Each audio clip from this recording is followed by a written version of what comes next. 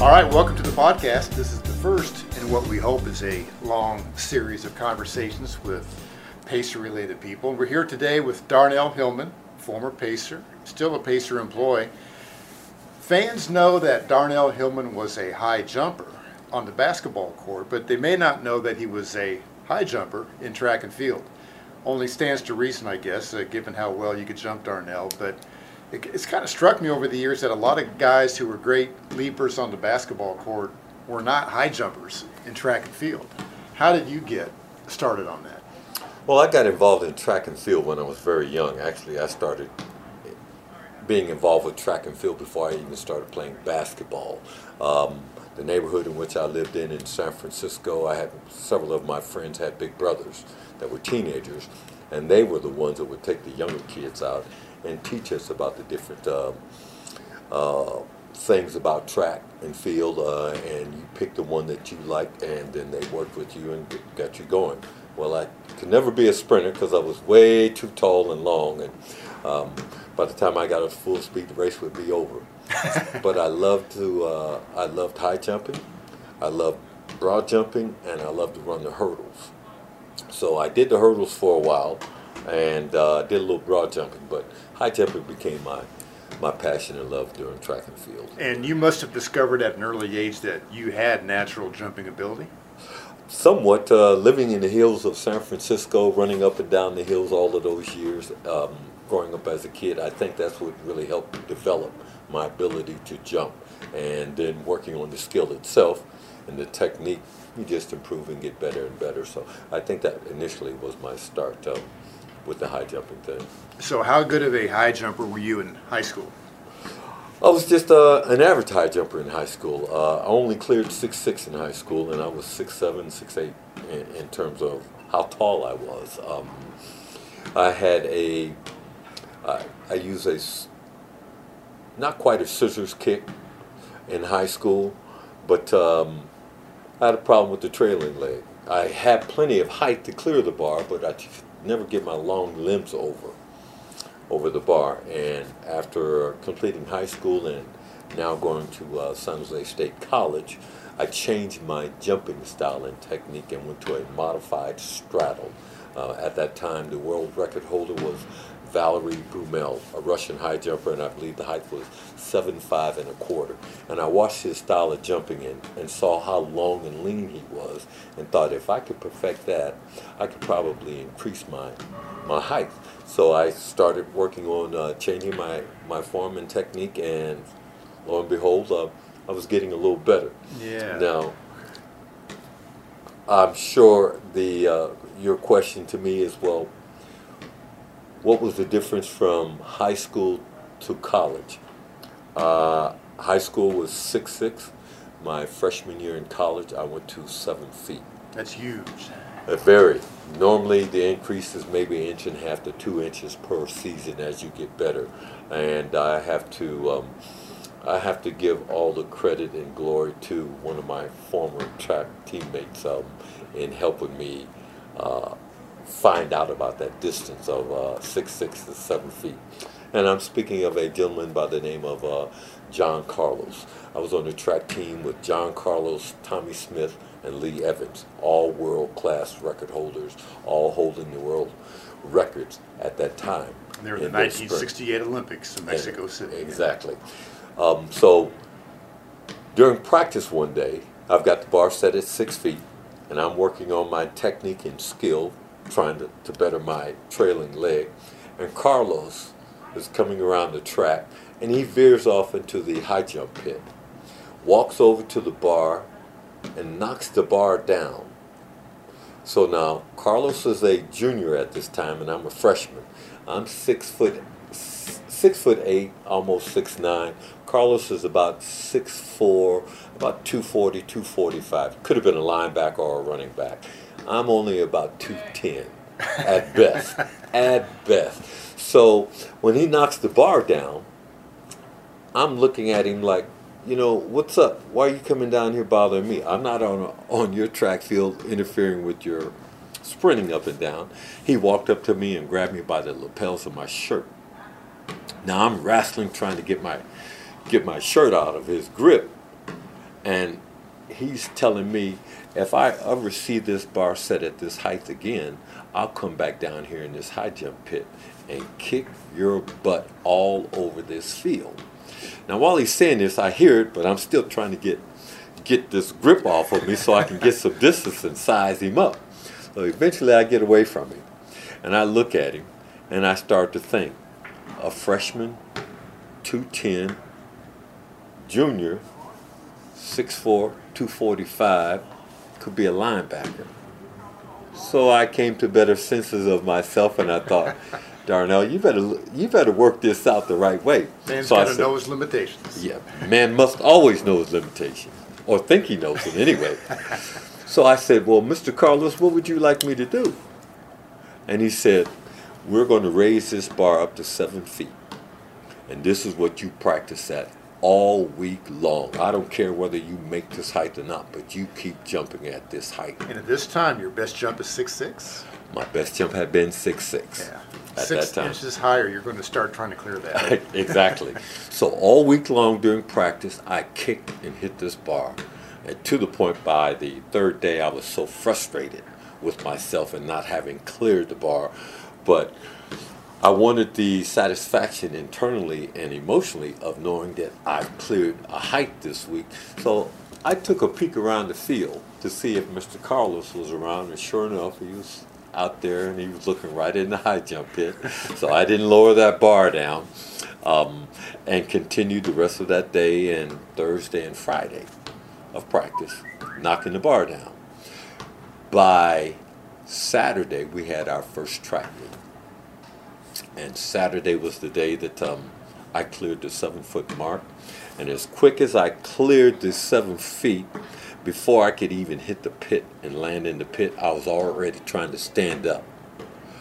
That I cleared the mark because it came to me. I got what Mr. Carlos was trying to do. The idea is you set your goals high, not so high that you can't reach them, but high enough that you have to work for them to attain it. And it should not be an easy journey. You really want to work at it so that you gain something from it. So once I cleared that mark, I got that from Mr. Carlos. It's like, oh man, I understand what he was doing. So I ran all over the track field trying to find him, to thank him for putting me on the right track and understanding it's not about practice, but it's about how you practice. Yeah. That's the difference. So in one jump, you went 6 inches higher than you ever had before. Correct. Wow. So from there, that's your freshman year. Then what was your best effort in college at San Jose State? It's remained at 7 feet. Okay.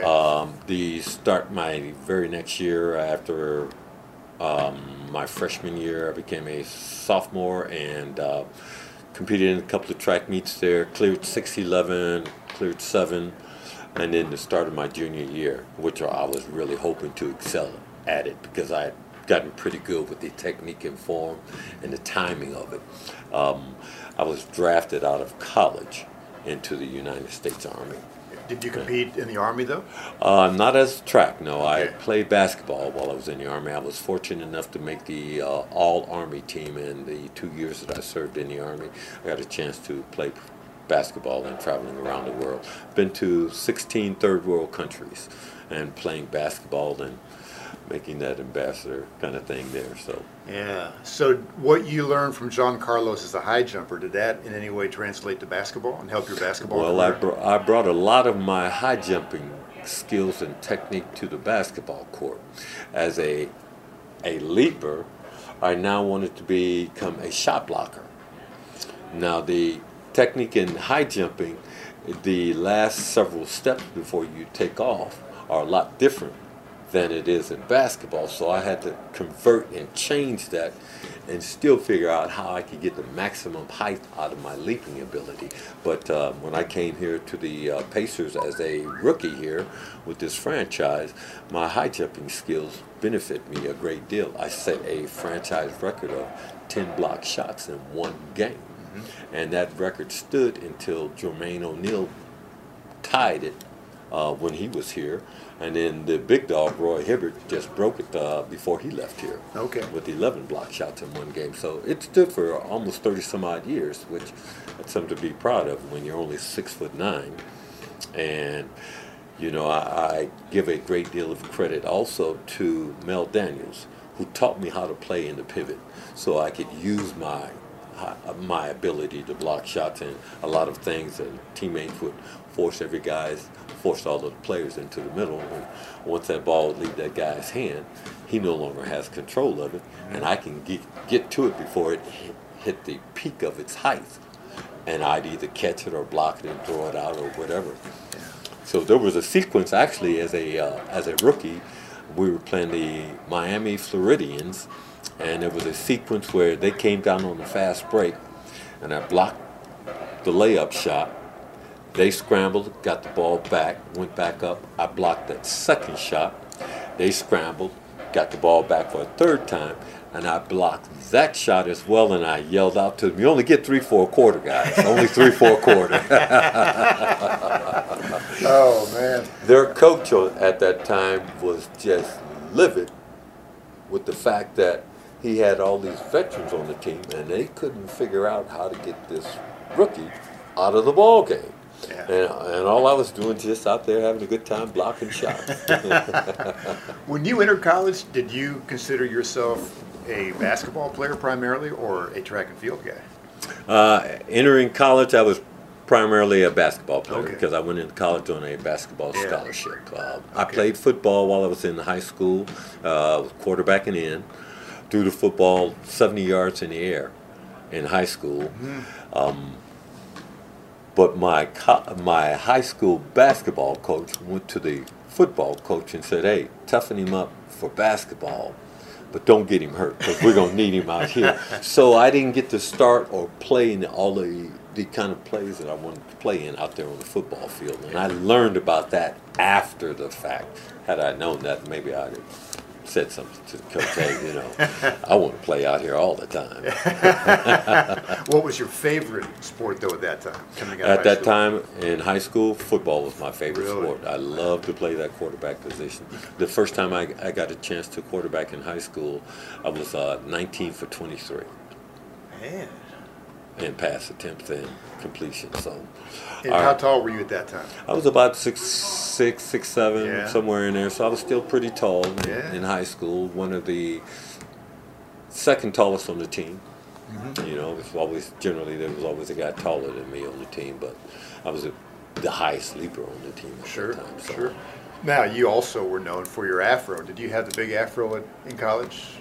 No, didn't have the big afro in college. The afro did not come until after I got out of the service, and the reason for the afro was, the military, they make you wear that bald head, and I hated having no hair on my head. So that when I came out of the service, I said, I'm not ever getting a haircut again. And I happened to come across a photo shot of Angela Davis. And she had this beautiful afro, and I said, that's exactly what I want to do right there. And my rookie year coming here, I grew the afro out and got it out there. Didn't Slick ever get on you and tell you to cut it? Yeah, he approached me after, I think my start of my second year here. He called me in after practice one day and told me, I want you to get a haircut. Now, in my mind, I'm thinking, well, we got guys on the team with long hair. We have guys on the team missing free throws because their hair's in their eyes and they can't see the shots. I'm combing my afro 9 times a day, every day. So it was well groomed, it was well even. I'd run down the floor, it would flow backwards. I stopped running, it would come right back into perfect form and shape. So he wanted me to go get a haircut. I go to the barber, and I had the barber just nip off the ends, just to even it up. And I come to practice the next day, and I got my hair packed down really tight and close, really close and tight, thinking that I might be able to get away with this. Well, there was one strand that kind of stood out, and as Slick came up to me and taking a look at me, he grabs that strand of hair, and he starts pulling it, and pulling it, and pulling it, and pulling it, and pulling it. Now, my hair at that time was about 13.5 inches long, almost as big as a basketball. So when he got all the way out to 13 inches, he said, that's going to cost you. He fined me $300 and told me if I didn't get it cut, this next time, he would suspend me indefinitely. So let's see. The night before, $15 for the first haircut. The fine, $300. And then going back to the barber again the next night, another $15. So I come into practice the next day. I got no hair on my head. Not quite as short as when I wore it in the service, but it was pretty short. And he goes, Dar, what are you doing? What'd you do? I didn't mean for you to cut it all off. I just wanted you to cut it down some. And it's like, Slip, you got guys on the foul line missing free throws because their hair's too long. You know for a fact that I comb my hair 9 times a day, especially being out in front of the public. So that this is the last time I'm getting my hair cut. You need to do whatever it is you're going to do, but I'm not cutting it no more. At $330 too for a haircut, I'm done. I'm done with the barber stuff. Is there anything else we should say about Carlos? You know, the influence or whatever that we kind of covered that, how that lesson he taught. Yeah, he was a tremendous athlete, remarkable individual in that Carlos could have probably done any sport that he put his mind to. You know, we used to watch him. Now, Lee Evans was a world record holder in the 400. And Lee would run the quarter 10 times at practice every day. Tommy Smith at the 200 and the 100-yard, and John Carlos. That was always a battle to see who was going to win that. They would get out and run the quarter with Lee. The last 30 yards, Carlos would turn around and finish backwards and beat the world record holder in the quarter. And it just used to make Lee so mad that somebody could clown like this and be this effective with doing something like this. So when we talk about Carlos, you know, I look at some of these great athletes that they have today, but they aren't new. I was on the track team with 3 of them right there. Lee Evans, Tommy Smith, John Carlos. Those guys were unbelievable. The phenomenal things that they could do out there on the track and field. Yeah. How old are you now? I'm 66 years old. 66. Can you dunk a basketball today? No, I stopped dunking the ball probably about Mel and I used to go out every year and jump over 2 hands and dunk the ball. So it's been 3 or 4 years now since I've dunked a basketball. I've got 4 herniated discs in my back. Okay. And the last time I went up to dunk it, the rim threw me down on the floor. And I said, well, the elevator doesn't stop on that floor anymore, so I stopped jumping up there trying to dunk that basketball. Yeah. Okay, that's great. That's great.